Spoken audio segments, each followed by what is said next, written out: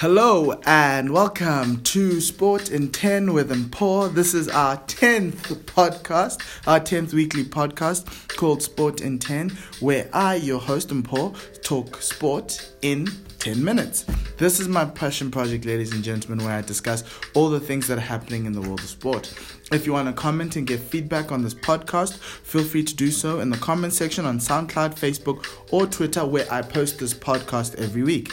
The show's Twitter handle is @Sport10SA, and my Twitter handle is @MpoMoreki, MPHOMOREKI.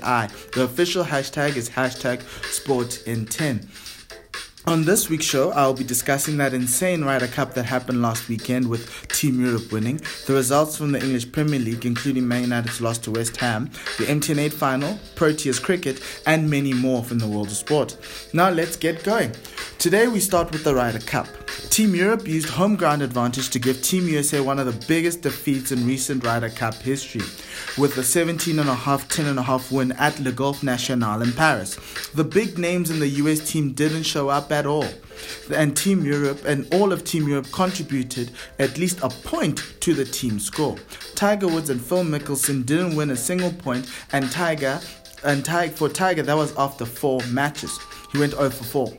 Team Europe had Tommy Fleetwood and Francesco Molinari, also known as Mollywood, who were the first pair to win 4 out of 4 doubles matchups in Ryder Cup history. Molinari then went on to win his singles matchup to make it 5 out of 5 wins, which is the first time since 1929 that someone's won 5 out of 5. What a win it was for Team Europe, and congratulations to Thomas Bjorn and his vice-captains. Yes, the course was narrow and short, but Team USA were underprepared and they were whipped for that. This weekend we've got the Springboks playing the This weekend we saw the Springboks playing the Aussies, and they beat the Aussies 23-12 in PE on Saturday. They failed to get a bonus point win to send the championship to the last weekend, which means New Zealand are the rugby championship winners. It wasn't the best of performances, but the lack of attack the Springboks are showing really worries me. We can defend, and that's all good, but we must learn to put points on the board. 3 points in the second half and an inability to score tries from the first phase ball or even get over the gain line is not good enough.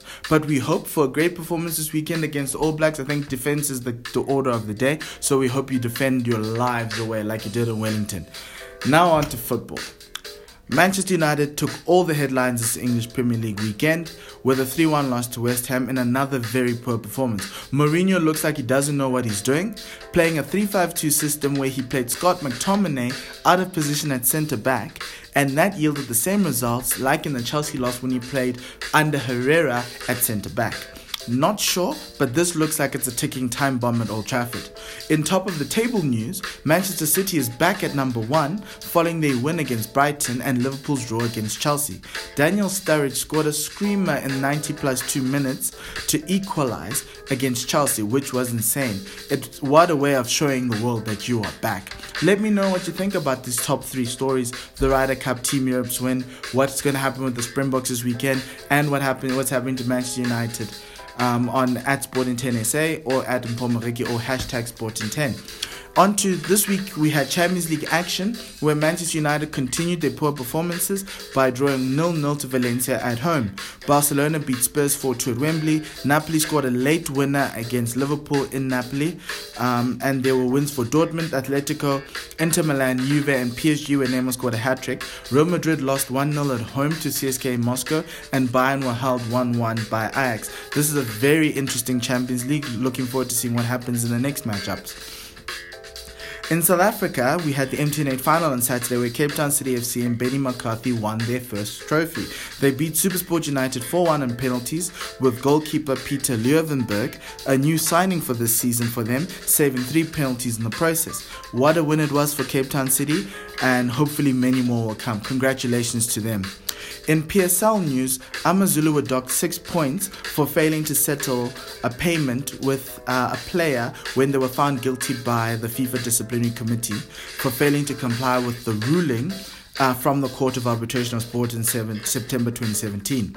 The matter emanated from a dispute between the Durban-based club and a Namibian and a Namibian player, Phineas Nambandi. Nambandi took Usuthu to FIFA in 2014 through the help of the South African Football Players Union after AmaZulu terminated his contract with 3 years still to run. Usuthu appealed the decision in the Court of Arbitration for Sport, CAS, but their decision was upheld. AmaZulu was set a deadline of September 16 to settle the amount of 1.1 million rand, and the club ignored the deadline, and as a result they were docked 6 points. The club has since settled the amount in fear of tougher sanctions, which would have been having their PSL status revoked. It's not good news from the PSL or from AmaZulu. On Sunday, and to move on to cricketing news, on Sunday the ODI series between Zimbabwe and South Africa started with a not so easy win for SA by 5 wickets. The Proteas bowled Zimbabwe out for 117 with great bowling from Lungi Ngidi, who had figures of 3 for 19, and we saw Imran Tahir return with figures for 2 for 23 in 5 overs. Our batting was the issue, with lots of the guys fighting for their World Cup spots. It's pretty much like an audition, and what they did was that they couldn't even put runs on the board. 13 runs from Reza Hendricks, Alga and Yonka combined, which didn't help their cause much. Heinrich Klaassen saved SA's blushes with the runner ball 44.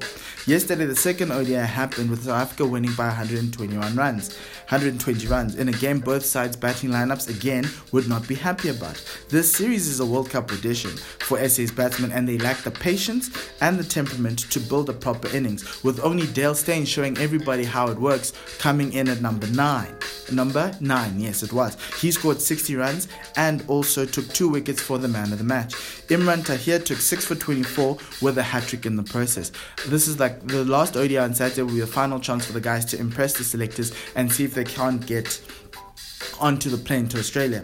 Yesterday was my commentary debut on Guerrilla Cricket South Africa. I was commentating on the second ODI with South Africa and Zimbabwe. Listen to the third ODI on guerrillacricket.com on Saturday at 1:30 or on the TuneIn app at Guerrilla Cricket SA. Type in Guerrilla Cricket SA on the search button and you'll find us. This is exciting for the South African cricket broadcasting and online radio commentary. In F1 news, we've had the Russian Grand Prix this weekend, where we saw Lewis Hamilton go on to win the Russian Grand Prix and increase his lead over Sebastian Vettel by 50 points. It was a race where Valtteri Bottas led from the front, only for team orders to get in the way to allow Hamilton to overtake him, as Vettel was on Hamilton's rear and Mercedes wanted to protect the lead. The F1 season is over right now, ladies and gentlemen, barring major mechanical failures from Mercedes, and I don't think there's much we can say about that. It was just a very boring race. Let me know what you think about the Proteas, this AmaZulu issue, the Springboks this weekend, or anything else that you'd like me to comment on and talk about in future. We've also got NBA preseason that's happening. LeBron made his debut for the LA Lakers in the Staples Center to a 20,000 crowd, which is insane, but that's what LeBron does. He brings in the money. Now let's throw forward to this weekend's action. We've got Rugby Championship this weekend. South Africa playing New Zealand at Loftus.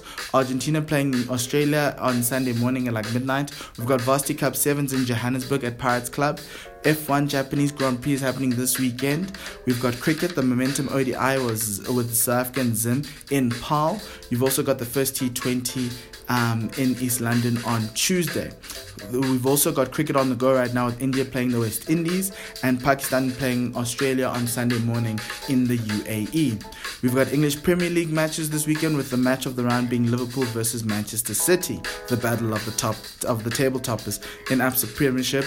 Soccer in South Africa, we've got Chiefs against Polokwane City, AmaZulu against Pirates, Sundowns against Wits, and also we have international football next week with the AFCON qualifiers happening next week Saturday and the following week Tuesday. Yes, congratulations to Thabo Dada on getting getting a Bafana call up for these up and coming qualifiers against the Seychelles. Thank you for listening to Sport in 10 with Mpho. Your feedback is highly appreciated, and you can do so in the comment section on Twitter, Facebook, or SoundCloud, where I post this podcast. Or you can hashtag Sport in 10 or at Sport in 10 SA is the Twitter handle for the show. Enjoy the sporting weekend ahead. From me, your host Mpho Mutlwane Lesale Kakagiso.